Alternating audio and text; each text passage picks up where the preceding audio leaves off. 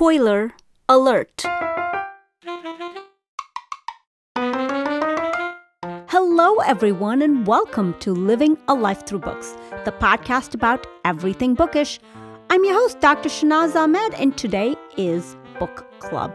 As with Book Club, there will be spoilers. We are discussing Hamnet by Maggie O'Farrell, but before we go into that, I wanted to say that I know some of you want to support this book club. Some of you want to support this podcast. If you like my content and would like to help me out, how about buy me a coffee? Go to www.buymeacoffee.com/LLTB podcast. I'll add the link in the show notes, and I thank you for it. And for those of you who have already bought me coffee, I'm humbled and thank you. Okay, back to Hamnet and our book club. We recorded this on January 7th of 2021, and we had 9 of us in attendance. Of course, doing it on Zoom is never ideal, but this time we used the raise hand feature on Zoom. I felt it flowed more smoothly. Let me know what you thought. And without further ado, welcome to Book Club.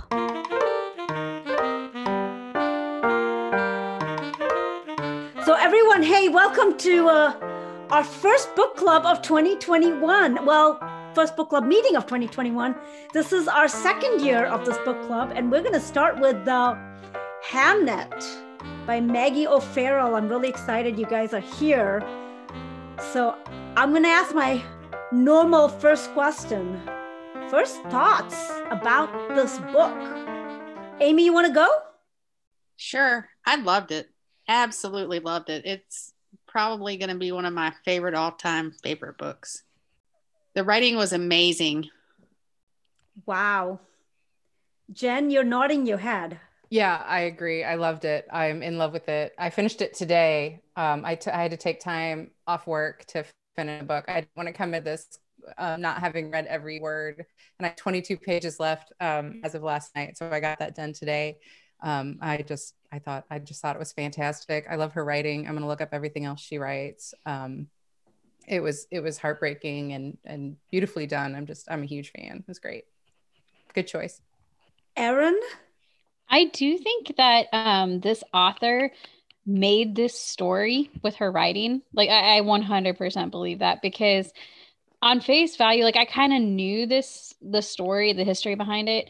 And I was like, I don't know, this seems like it might be a pretty dry topic, but I really did love the author's writing style. And I also liked, I wish she would have spend a little bit more time developing the mother's character and spend a little bit more time on it. I mean, there was a lot of great parts about it that I liked.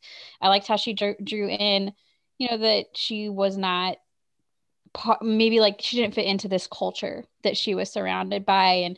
And just like how much of her life was influenced by death and by trying to avoid death. And I don't know. I really appreciated it. I did feel like I related to her. Lori. All right. So I liked the book. I did not love the book. I will probably be in the minority here. I do absolutely agree that the writing was beautiful. It was gorgeous writing. It honestly was what kept me going when I was bored out of my mind in the first part of the book, to be honest. But the writing was definitely beautiful. It did pick up in about the last third of the book. That's when I finally got really invested in it and liked the story. But it was overall a good book, but not a great book for me. And Lori, you're not in the minority, because then we both are in the minority. It was a good book, but not like amazing to me. Here's the thing. The writing, the prose was phenomenal. I mean, this author can write. The story was good. There were a lot of elements to it that I just felt that could have been done better, or I was just kind of like, I don't like this character. I was like, whatever. I'm just gonna say it. I was hung up on one of the first scenes where the where he gets hit by the grandfather, and that was his big deal, and then that was it. Like, it was just like I was hung up on, wait, okay, let's go. What happened after that? And then the whole first part just kind of was like me trying to figure out what happened. Okay, Hamnet. I keep confusing Hamlet with Hamnet. I've been using Hamnet so much. I keep thinking the name is Hamlet now. But anyway, Hamnet's death was sad. But I'm wondering if I'm just heartless, because I was just like, okay, fine, he died. It was just the whole Agnes character, the mother character, was just, I don't know. It was good, but it didn't blow my mind. It wasn't. Sorry, I'm in the minority. Oh my goodness, Bowie's here now. God save me. Me too, Shanaz. I'm a little nervous. God save both of us. And I don't think it's that you were heartless or insensitive. I mean, you knew that was a premise of the story. You knew that Hamnet was going to die. You knew that this was going to happen. I think one thing that I struggled with in the beginning was that it jumped around time frames a lot. And for me, it wasn't as clear. Okay, are we then? Are we now? Or where are we? Okay, and then I'd figure it out, and then we'd be on to a different time. And so that was kind of hard for me to get my bearings in the beginning. And then as I figured it out, I enjoyed things a bit more. I'd like to welcome Rifat. We have a new member. Hi there. How are you guys? Good. So we just first thoughts about the book is what we're talking right now. So what are your first thoughts about the book? I really liked it, actually. And I think if you read what I wrote about it on Instagram, that it was kind of like very heartfelt. And I loved that she imagined the whole thing based on Shakespeare's life and his son, I just that was the most touchy thing. And I read the book keeping that in mind. And I understand if I didn't have that in mind, I would probably not be that generous. You know what I'm saying? So that's what I feel. But I really love the book a lot. Bowie, do I even want to call on you right now? I'm kind of nervous, but go for it. I love that I'm seen as like the book club bully. Also, apologies for my animals that are as riled up as me about what I'm hearing so far about Hamnet. I'm just going to say it. I think this is a perfect novel. I loved everything about it. I loved the structure. I loved the prose. However, I will note, I did listen to the audiobook. So, and the voice actor was just incredible in the audiobook. And I do think that really influenced my perception. So I will add that note, but absolutely obsessed with this novel. Thank you for asking, Shanaz. Dr. Jen, right? Dr. Jen, go for it. I think that's the best way I can distinguish. Unless Jen Brown, are you a doctor too? Okay, good. But okay. Okay, Dr. Jen, go. Just brief overview. Is that what we're going for here? Sorry, I missed the beginning. First thoughts. Yeah, brief overview, first thoughts. I loved the emotions that the author was able to bring out, especially after Hamnet had died. I think that was my favorite part. I thought that it ended at a weird place, though. Like I used the Kindle, and so I kept thinking there was more and more and more to go. And then I got to the end, and I was like, wait a second, what happened? So that was one of my not favorite parts. Okay, what was your favorite scene in the book?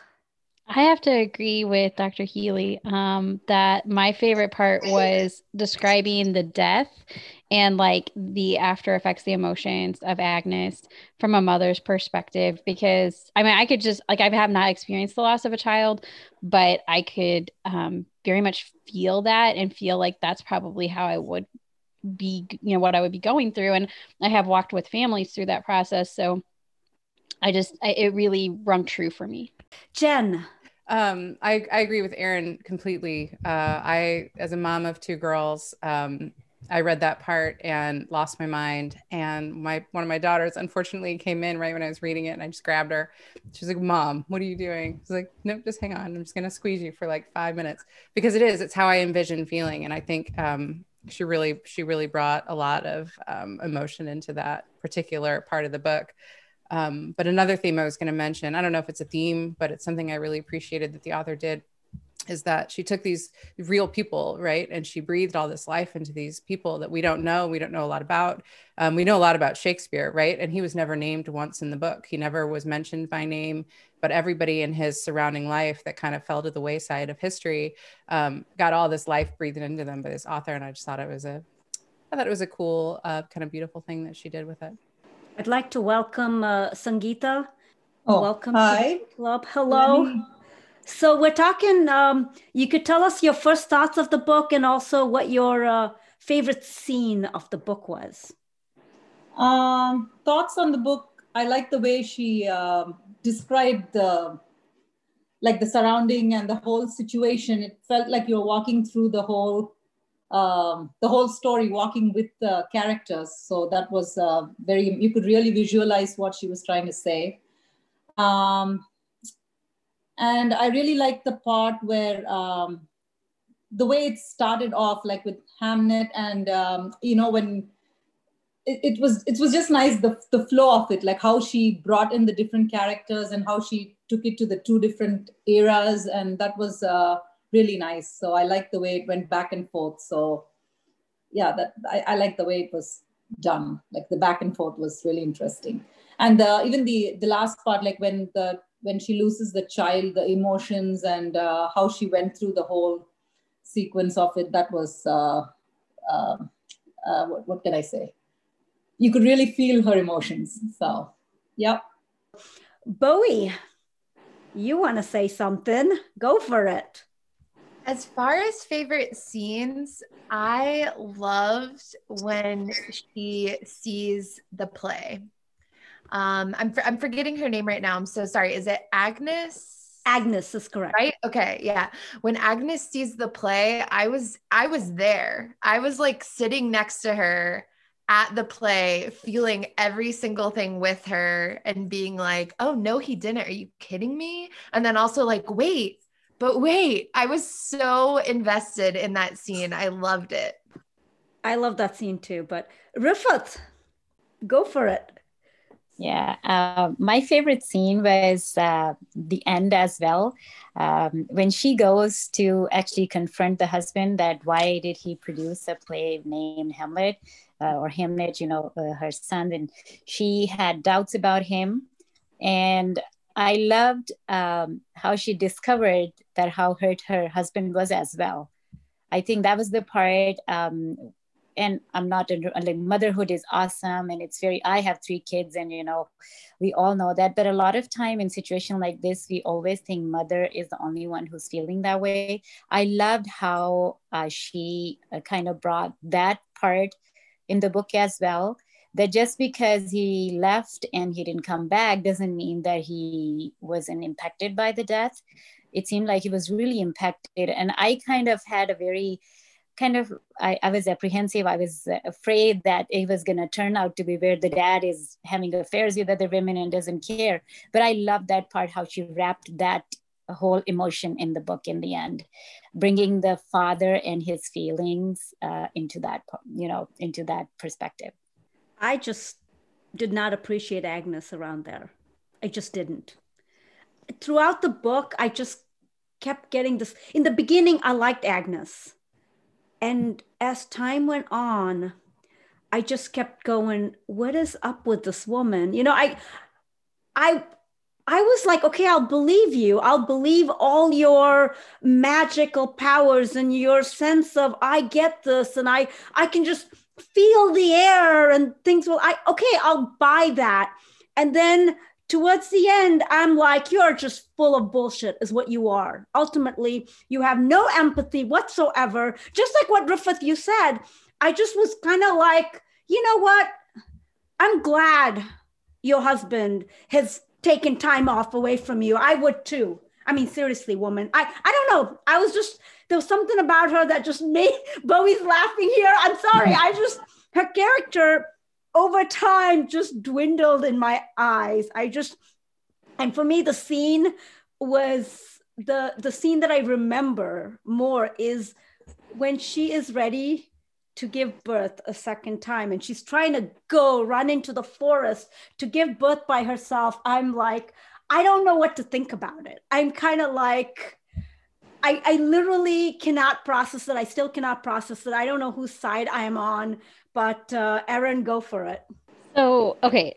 It didn't strike me as weird that she wanted to go into the woods and have her baby by herself. And I'm just going to be like very thoroughly honest about that because some people know this about me that are on here and other people don't, but I did 14 hours of labor with like no drugs. And honestly, if I felt like that I could have been okay and had my baby in the woods without anybody coming to take my child from me, I might have done that. Like I might have considered that. So that didn't like strike me as too weird. And also I feel like that is some people's instincts. Like as much as we like to remove ourselves from animals, like that is an instinct. It is a natural instinct of protection. And so it just wasn't off for me. And she really, I think what I would call her belief system is maybe like a little bit of spiritualism. So coming from the background that I've come from in the country, there's lots of people that kind of are like that. So I don't know. That part seemed authentic to me and it made her a more interesting character. I was also very upset with her when she was not accounting for her husband's feelings about the death of their son. But I think the author was really showing a bias of the time through that, because really at that time, like fathers weren't very involved in the raising of their children. And they oftentimes weren't seen as having, the same feelings. And it maybe even wasn't like considered manly to have the feelings of sadness or be that upset or distraught. So I think that was just in one of the small circumstances where she was a product of the culture that she was in. Amy. I think my favorite scene was when he comes back and she is watching him and he has given her the bracelet and then she realizes that he's been with other women. And I think one of the reasons I like that so much was because I don't think that's necessarily her kind of spiritual powers or whatever. I think that was more like just women's intuition. So I really enjoyed that scene because it was like, oh, okay, you don't have to be magic to do everything she does. I like that one. What is the message of this book? I mean, ultimately, what is the book trying to say? All right, Erin, your turn. Go. I was just going to say, the message that I took away from it was this, like the truth of our mortality. I don't know if there was a different message than that. Can you tell me more about the truth of our mortality? So basically that the message is that Hamnet dies and that ultimately we're all going to die. That's it? Yeah, and how people process that truth differently. Okay. Rufat, you were next. Yeah, I think definitely death and grief was one of the message, but I also think that maybe it wasn't a book that was meant to really give a message. It was just sort of like going over not the life of Shakespeare, but maybe Hamlet. And because when I read a little bit about Maggie O'Farrell, she said that Hamnet is not mentioned a lot, and as a child, as a parent who loses a child, that's a significant part of one's life, unfortunately. I mean, God forbid if it happens. And if you look at the way Shakespeare went from comedy to tragedy, the way his themes of plays changed, I think that's where she was trying to bring out to front. I mean, I think there has been some plays about Hamnet in England or somewhere where they are talking about the child, but nobody has really touched that part. So I think that was the primary reason for writing the book. And then, of course, the story has, like I said, the death and the grief and the family, and also a love story between the two, and something about spirituality too.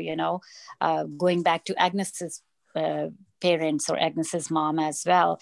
But to me, it seemed like she was just trying to bring some historical fact to the people. That's how I looked at the book. Okay. Jen, you're next. Yeah, she said a lot of what I was thinking. Shakespeare is one of the most famous people ever to live, right? And the people that surrounded him are the people that made him maybe the person that he was. And we don't understand a lot about his motivations for what he wrote. And so I think it's her way of kind of figuring out what motivated him to write Hamlet and to write some of the ways he did, and to have these kind of magical, wonderful people around him and his town. And even the grandfather whacking him, maybe had something to do with his upbringing and the way he wrote and everything. And I thought that was her kind of, it was about Shakespeare, right? Even though it was written about all the people that touched him on a day-to-day basis. Bowie?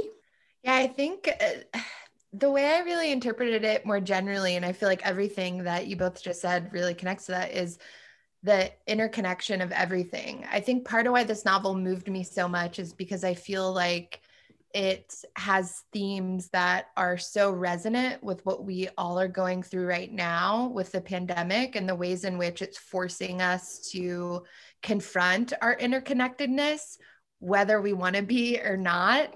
And I feel like this novel did such a beautiful job of showing the ripple effect of all of these relationships. And like, that just gave me the chills even saying it out loud. I loved seeing how everything connected, the good, bad, and the ugly in this world, and on such an important cultural figure too, as Jen was saying. Okay, what about relationships? I mean, Bowie's talking about relationships and interconnectedness. Let's talk about some relationships here. Let's talk about other characters. That's not Agnes or Will.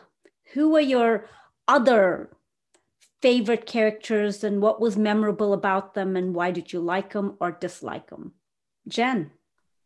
I mean, Joan was memorable in just how awful she was, but we all kind of know somebody like that, right? Where their motivations are just to be a disappointment and just to kind of drag you into their disappointment and their dysfunction. Somebody came to mind for me where it's like, well, you kind of have to play them like this because they're always going to want to make you miserable. So if you do the opposite, then you can kind of work it that way. So she's just a memorable character for me, and just in her awfulness. Rufat, sorry. Yeah, Joan was definitely one of those. And I also liked Mary, especially when they said that, Mary and Agnes were really kind of neck to neck with each other. But I like the scene where she said that they can be together and they can work in harmony when needed, when one of the child was sick. That I really liked. And I also liked Agnes's brother.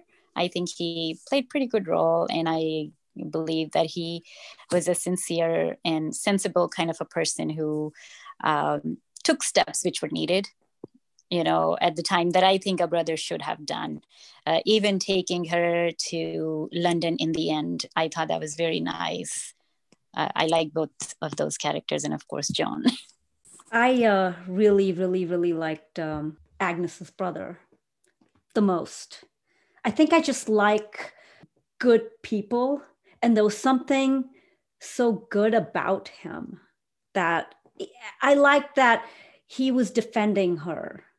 And that was just great, because we all want someone to be in our corner. And it was nice to see him to be in Agnes's corner. Whether I liked Agnes or not, that's not the point, but it was nice to see him in her corner. So that was like really cool. Erin, you have a different character you like? I was just going to agree with you. I really liked the brother, but I think that the reason I liked him so much was because he just seemed to know her. He knew Agnes, and he didn't question why she went to the woods. He didn't question, really honestly, why she did anything. It was like he just knew his sister, and was just not a surprise to him. So, Dr. Jen. I was just going to agree. I really liked Agnes's brother. I felt like Agnes was like the stereotypical kind of like air sign. She's very emotional and she's all over the place and she's in touch with everything. And then brother was so grounded and strong and immovable and at the same time perceptive. And so he just took her at face value. And if she felt it, he was there right there with her. So I thought the contrast between them was very interesting. What about the relationship between the twins? And Sangeeta, go, you have your hand up, sorry. I said that's what I was trying to figure out how I should ask for a turn to talk. So I just figured that out. And I wanted to bring up the relationship between the twins, Judith and Hamnet. So it was really nice. And it kind of also made me think about the relationship between Agnes and her brother. It was not the same, but it made me think about it every time the kids were interacting, and even towards the end where he wanted to trade her with death, that was kind of, for that age, it was something very touching. Oh yeah, trading your life, that's a big deal.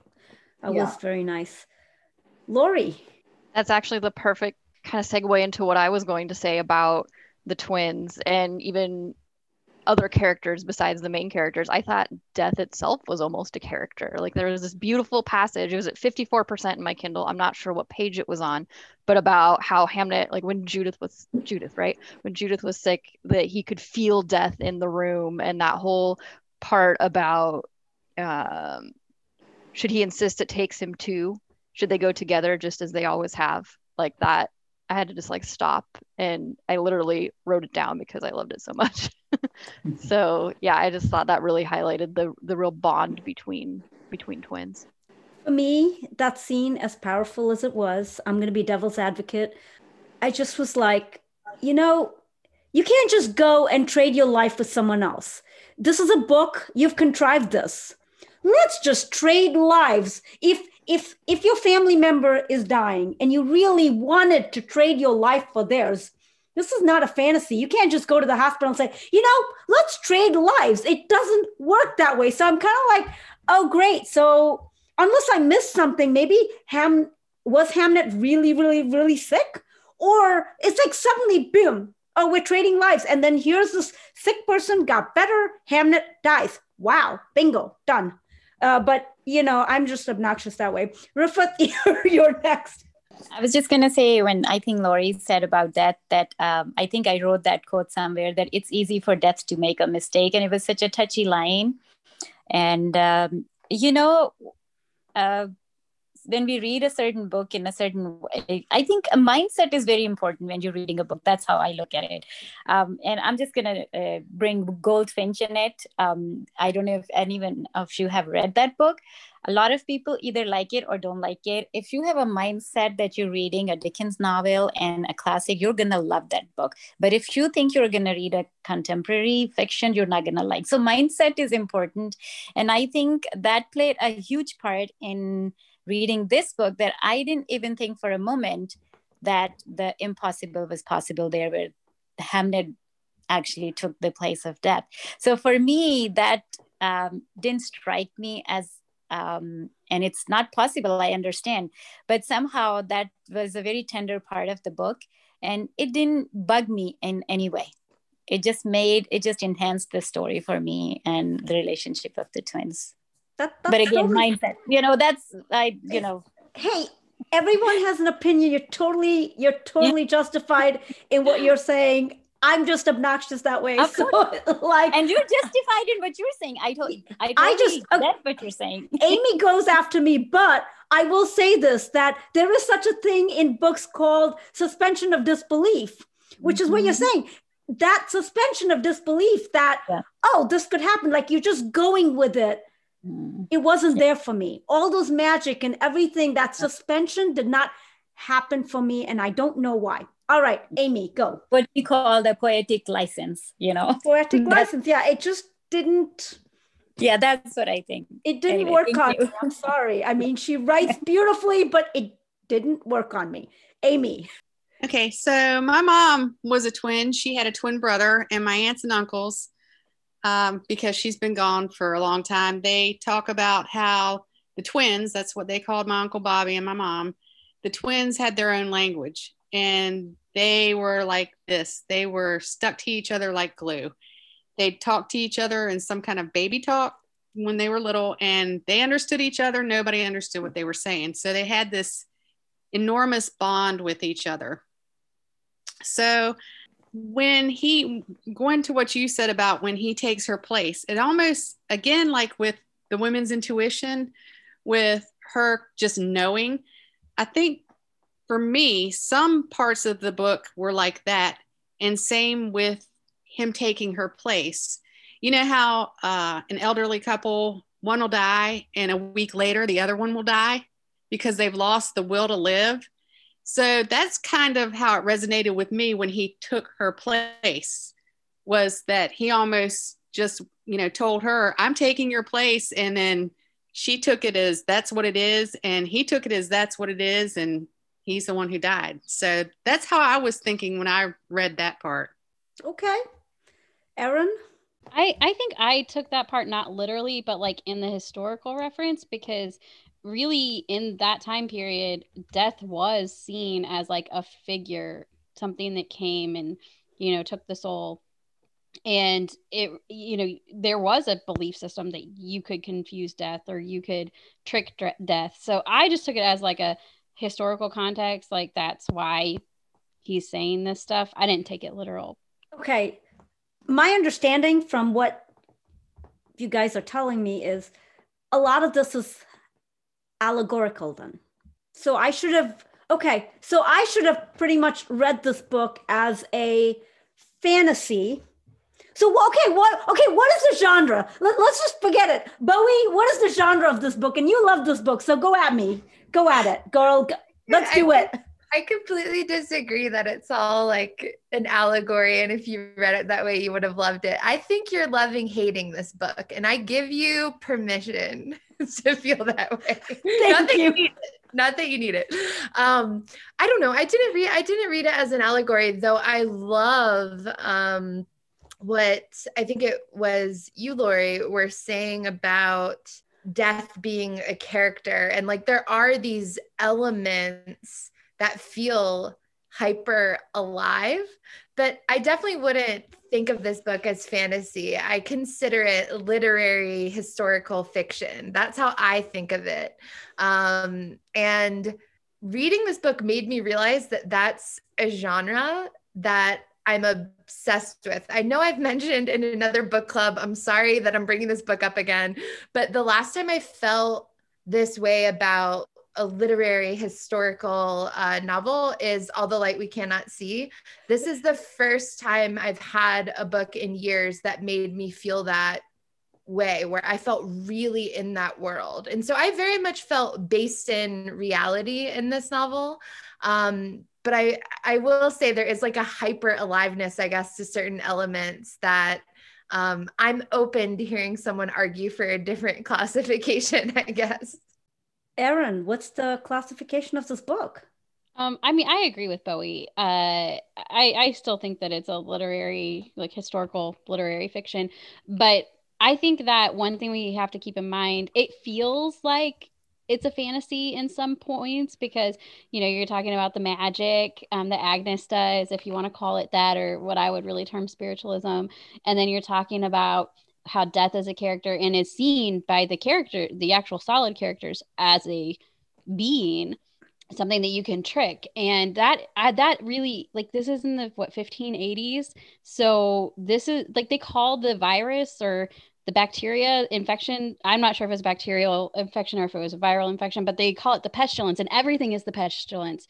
It's not like that they can differentiate between different pestilences. This is just all the pestilence. So it just goes to show you, like, we have scientific understanding. And so we're looking at this from a point of view that, like, they don't have that fact. And so they can't, like, it seems fantastical to us, but that really was like normal thinking back then, because they didn't have the scientific understanding yet. So That's why I can understand why it would seem like a fantastical situation to us when we're reading today, but I think in the historical context, it just seems like a historical fiction to me. Rufat? Historical fiction, for sure. I just thought that's what it was. Maybe just a little bit of biography, but mainly historical fiction. For me, I would put it under literary fiction. I'm going to give it a long subgenre, you know, literary fiction with a sub-historic, sub-women's fiction, sub-add whatever, and sub-fantasy. There you go. There's my long genre. Lori, you want to shorten my genre for me? I mean, I agree with Bowie. I would stick with the historical fiction, and others said historical fiction as well. I don't think the death element was really fantasy. I agree with Aaron in that death was personified in that time frame as a historical reference. You know, death come knocking at your door, those kinds of things. So in that sense, I don't think that it's fantasy or anything like that. I think it's definitely historical fiction. I think for me, as Aaron, you called it what, spiritualism? I think that element of her talking to all these, you know, healing people through spiritualism, and everything was like spiritualism. I just sense my husband's having an affair. I just sense it. And then I'm going to go into his office and, oh my goodness, I was wrong. Everything's just this hoo-ha, like I'm like, oh, you know, like, okay, like a seance. Let me get into a seance mode is how I felt with all of that. So that's kind of where the spiritual fantasy came into being for me.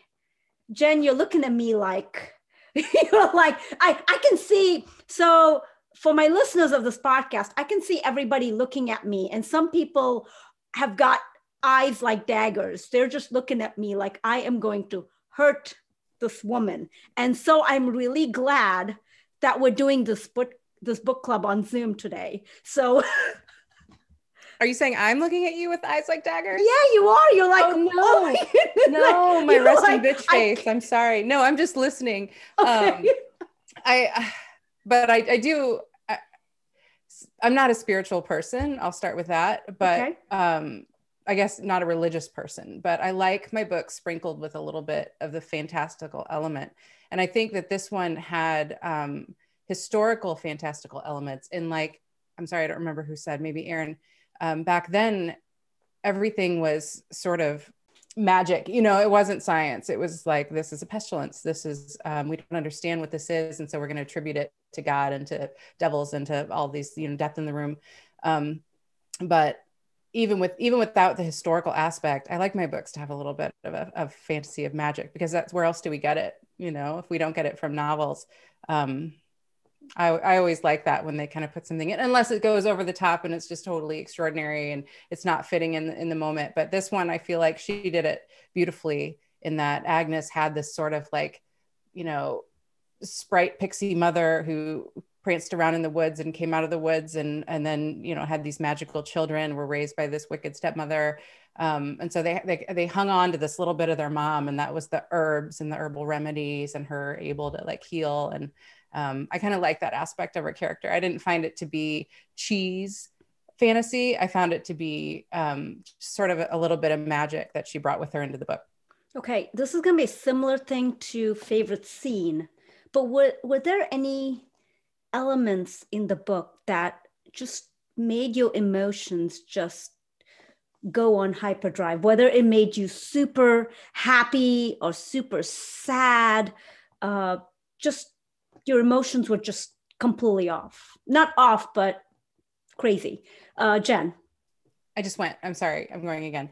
But the surroundings that she described of Stratford upon Avon, I love the way she described the town and the buildings and the people walking up and down the street and the merchants and the kids pushing the barrels and everything. I felt like I was there.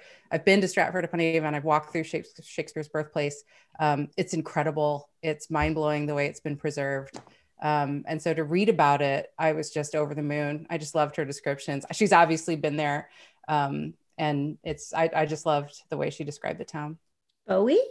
I had a very similar experience to Jen as far as the description goes. But what I was going to say, I know some people said the way in which we move through time maybe is confusing at certain parts, but I found that to be so effective. The way in which these various periods of time were stitched together worked so well for me. I loved visiting the initial love story of Agnes and Will, and then seeing them in the more present threat, like all of that back and forth was just so moving to me, and I think so well done. Let's see, anyone else with emotional, for me, emotionally, I think the book just kept making me off keel. I was completely off center a lot of times because I was disappointed or happy or confused. It was keeping me on my toes. So that's good. But yeah, it was, and of course, Hamnet dying was sad. Okay. And there was anger towards the end with Agnes and Will and all of that. So there's my emotional thing going crazy. I haven't been to Stratford upon Avon. Want to go someday. So, but it was beautifully written. So, Erin. Yeah, my strong feelings, I think, go back to her idea about a birth plan, and she wanted to do it her way, and everybody had an opinion about that, and wanted to judge her for that. And I'm glad that in the end, with the twins, she had somebody there because she obviously was going to need somebody. But I think they could have gone about that very differently, because I think they just made her feel like captured, and that probably was bad. But I have lots of feelings around birth situations myself, so I think that was just me, my experience as coming in the reading. Rifat? To me, I think the book was full of emotions. If it was in their love affair, it was the birth. If it was in birth, it was death. And then the last one, which was infidelity that she suspected. I don't know, I keep going back to that scene, and I really loved when she sets out for London. And I was really very emotional, because when I was reading the book, I knew Hamnet was going to die, or he, at the beginning she says, and knowing about the book. So it was an expected thing. But what was not expected was how their relationship was going to be, or, so that's when she goes. And again, that's like you said, it's tied to my favorite scene again. And I just thought that was very emotional for me when she described, and Maggie O'Farrell described the dad's side. And when Agnes actually saw in the play, the part where she realized that why did he created what he created, and why did he name the play Hamlet? That was really the best part and most emotional for me. I will tell you that I was a little surprised, pleasantly, that the book wasn't just about Hamnet. I know you say, well, it was about Hamnet. Somehow, when I picked up the book, I thought, story structure. What is the story structure? It is titled Hamnet, which means you're starting off saying that this character is going to die, which means be prepared, Shanaz. Hamnet's going to die at the end. They're going to really make you love Hamnet so much. You're going to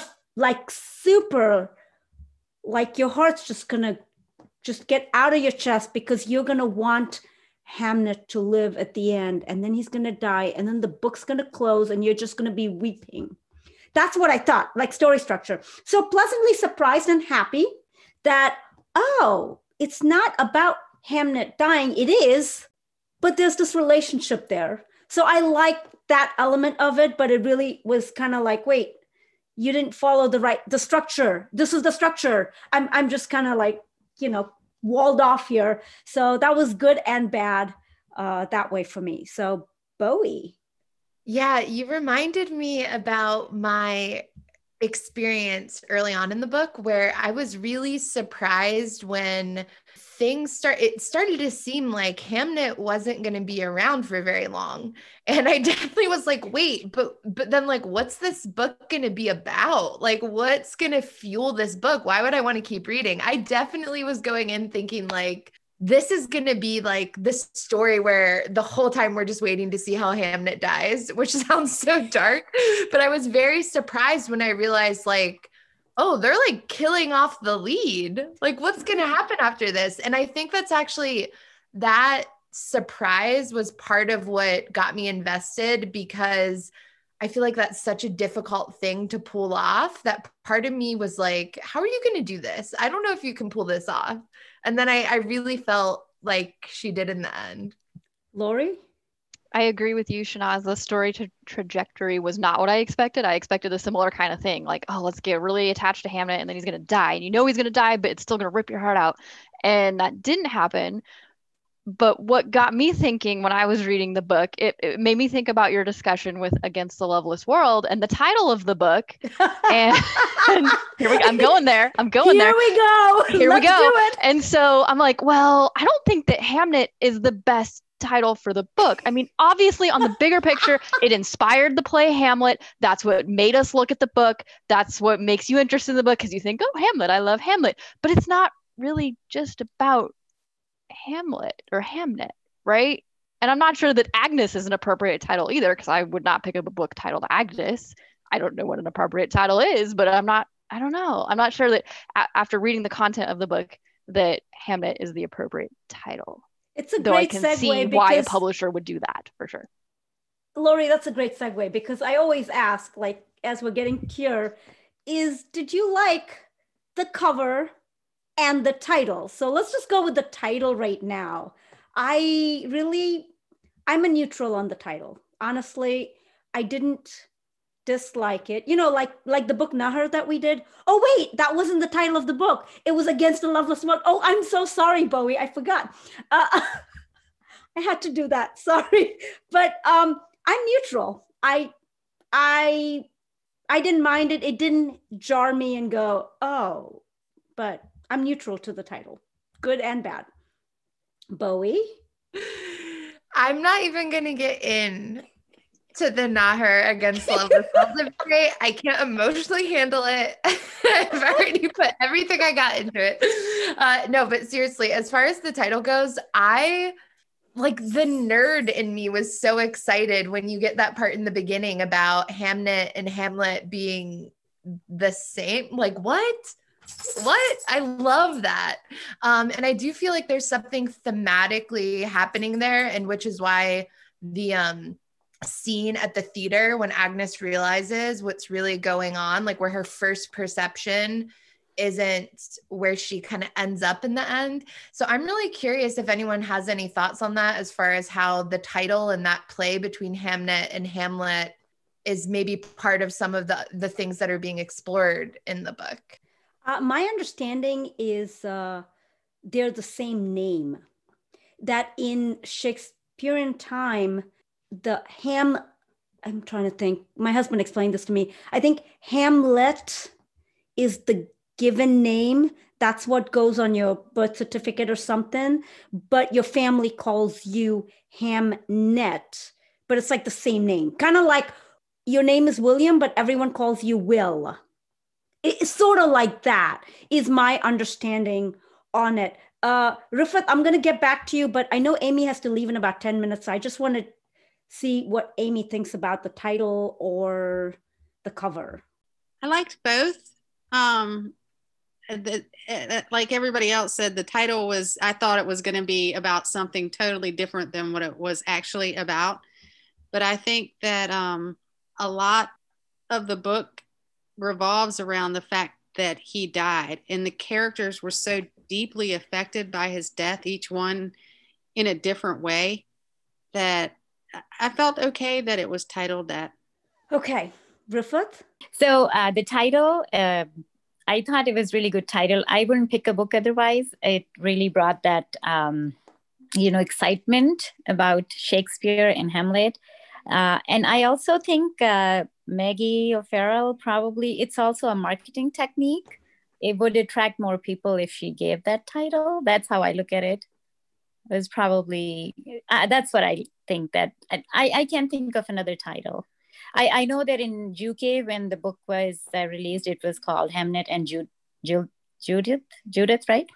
And Oh, it was. Okay. yeah, so that's another name for the book, but in America, or maybe the later edition, they just called it a Hamnet.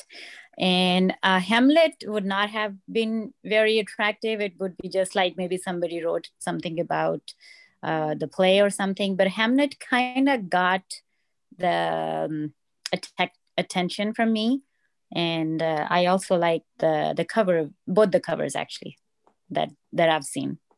I completely agree with you on the marketing aspect because Hamlet got me. I mean, whatever marketing they were playing at, it worked. It worked on me 100% because I was like, I'm curious. Dr. Jen. That's what I was going to say too. It made me curious. It was like, well, is this Hamlet? What is this about? And then I had to go read a little bit more about it. So it definitely brought me in that way. And I thought it was appropriate because I mean, even though he died early in the book, or relatively early in the book, he was still a presence all the way up to the end, even in the end in the play. So he was still there, and he kind of brought it all back together and brought the two parents back together, even though he wasn't literally there anymore. So I felt that it was appropriate.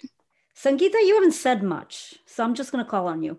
Yeah, I agree. I think the title was pretty appropriate. Like, it started off with Hamnet, like the way, and initially, like, I know I don't know if it's appropriate here, but when they started off, the way they described it, I didn't know if he was alive or dead. Like, when everybody was missing, it was dark, and so it kept you going in the beginning. So I feel he was there in the beginning, and then his death, and then the play in the end. So he was there, like, in different aspects. So, and all the characters, I mean, were woven around that. So I think the title was attractive and also appropriate.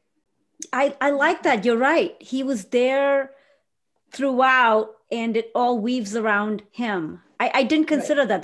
That is beautiful. What about the cover? I know this book went through a couple of covers. One has that more traditional, like a what do you call those? Like a crust. Yeah, like a crust kind of a cover. And then the new one has the feather cover. I will just tell you, I like the old cover better than the new cover. The new cover makes no sense to me whatsoever. I don't even know why they changed it. I have no idea about the marketing. Bowie, it's your turn. Go for it. Go at me. I think both are gorgeous, which is rare. I love both, even though they're very different, but I do prefer the one with the feather over the eyes. No, it's so interesting and strange and sort of foreboding, and I don't really understand it, which I think is why I love it. You don't understand it, and that's why you love it. And yet we talk about covers and you're like, it makes no sense. And now you have a cover you don't understand and you love. This is Bowie. I don't know. Never mind. I'm an anomaly. Okay. Get used to it. Okay. Erin. Okay. So I prefer the British cover. I think the one with the, like you said, the more traditional, like looks like a crest or a monogram or something. I don't understand the boy with the feather myself. I mean, I get it's a boy. With a feather, but I don't understand the feather is I guess what I should say. So for me, I think I've decided through our multiple weeks of comparison with the British versus the American that somehow I have been socialized British because I always like the British marketing better than the American. I don't know what happened. Well, British Erin, we'll see. We will get to a point where you're going to like the American better. We'll see. Jen, you're next. I was just going to say, isn't it a quill? Isn't it a quill that they wrote with back in the Shakespearean days? So I think that it's signifying that it's being, he's being written about and all that. My only problem with the title and the cover is the subtitle, The Novel of the Plague.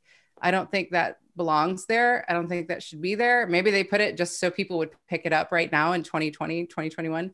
I think that was a clever little marketing sneak because it's not a novel of the plague. I read a novel of the plague this year, A Year of Wonders, and that is a novel of the plague. That is descriptive. This went into it, but it was just conjecture on the author's part, and that's even how he died. I liked the bit about the monkey and the fleas. Actually, that was really fun. But the novel of the plague, I think that's a little misleading. I actually did not like the part about the monkey and the fleas. And I just was like, where are you going with this? I mean, I'm kind of like Maggie O'Farrell. Focus. The word is called focus. Keep with the story. Where are you going? Somewhere on a boat? I'm like, oh my gosh. Anyway, I'm telling you, I am all contradiction today. I'm ready. I'm devil's advocate today. So bring it on, anybody. Okay. Any other thoughts on the cover or the title? Okay, moving on. The grand question of all. You guys ready? The rating of the book. What would you rate it out of 5 stars? And I will take half stars too. Lori, you had your hand up first. Go for it. So I rated this 3 stars. For me, like I said, I loved the writing. It was beautiful writing, but the first 2/3 of it just fell flat for me and didn't work for me. And I wasn't as invested in the story until the last third of it. I think I could be convinced, especially after our conversation today, of 3.5 stars. I wish Goodreads did half stars. So for this purpose today, I'll leave it at 3.5. Okay, I'm gonna go to Amy because I know you have 2 more minutes before you leave, Amy. So I do have to agree with a lot of other people. And then in that the beginning, I got confused. But then once I got past the beginning and the switching back and forth between times and I figured out who was who and what was going on, at 5. So wow, 5, huh? I'll just tell you I rated it at 4 because there were things I really liked. There were things in the story I really liked. Obviously, I'm here yelling and ranting about this book. If it's getting my voice riled up, it deserves a little bit more. But the story didn't hit 100% home, so that's why I gave it 4. And the prose is beautiful. So 4 is very good, though. 4. Who's going next with ratings? Everyone's just staring at me, and I don't see any hands up here. Oh, no, Lori's hands down. Rifat. Well, I'll go if nobody else. The way I rate a book, if the book has kept me interesting and excited throughout, I would go with 5. And this is the book that when I read it and I finished it and I was like, I'll have to find another book to match it this year. So this is the only book I've read, but I'm reading 2 others. So far, this was the best book. I usually don't go ahead and keep giving 5, but this one I would, because there was not a moment when I didn't like it. And I don't know, I just love the book. Okay. Bowie, you're next. Absolutely 5 stars. Many of you already know my rating system. A 5-star can only exist if I would read again. Not to confuse with I will read again, but I would. So definitely a 5-star for me. Jen?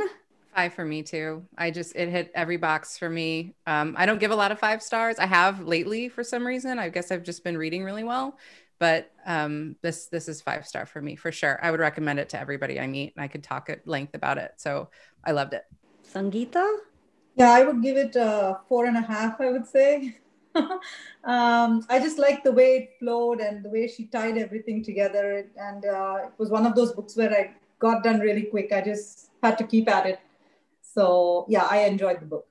Who hasn't given me a star rating here? Okay, Dr. Jen. I gave it a 4 also. I loved the prose and the writing and the emotions. I was also confused by the back and forth and the time periods at the beginning. And again, at the end, I thought there was going to be some more plot, and there wasn't. So the plot was a little meh to me. But for I still liked it. It was still good. Erin? I also gave it a 4. The prose were amazing. And there were some really, really good scenes like we've talked about tonight.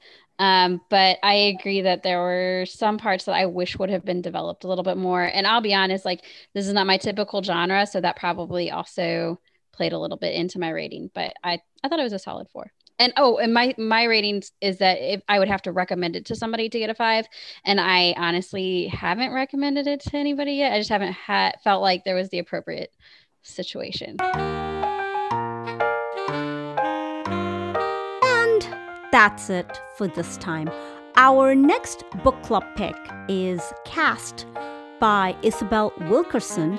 That's next month in February. In the meanwhile, I'll be doing an author conversation with Jamie McGillan, so stay tuned for that one. And I'm working on another bookish episode, and of course, end of month and more. So stay tuned. Before I go, I want to talk a bit about a great audiobook app. Libro.fm lets you purchase audiobooks directly from your favorite local bookstore. Choose from more than 150,000 audiobooks, including New York Times bestsellers and recommendations from booksellers around the country. With Libro FM, you'll get the same audiobooks at the same price as the largest audiobook company out there, you know the name, but you'll be a part of a much different story, one that supports community. Listeners of this podcast can get a 2-month audiobook membership for the price of 1 month. Go to Libro.fm, that's Libro.fm, and enter code LLTB podcast. With each listen, take pride in knowing that you're supporting local bookstores. I'll add the links in the show notes. If you loved this episode or any of my previous episodes, please take a moment to write me a review on Apple Podcasts. Please share this podcast with your family and friends and through your social media channels. Join the conversation with me on a new app called Swell. My tag on Swell is @BookishPodcast. It's an audio app for podcast listeners like yourself. You will find something there that will interest you that you can interact with. And it's a great way to chat with me. Check it out. You can reach me through email. My address is livingalifethroughbooks@gmail.com. My website is shahnazahmed.com. That is ShahnazAhmed.com. The opening and closing music to this and all my previous episodes was composed by my husband, Brad Slavic. I'm Dr. Shahnazah Ahmed with Living a Life Through Books, signing off. Remember to water the seeds within you. It's time.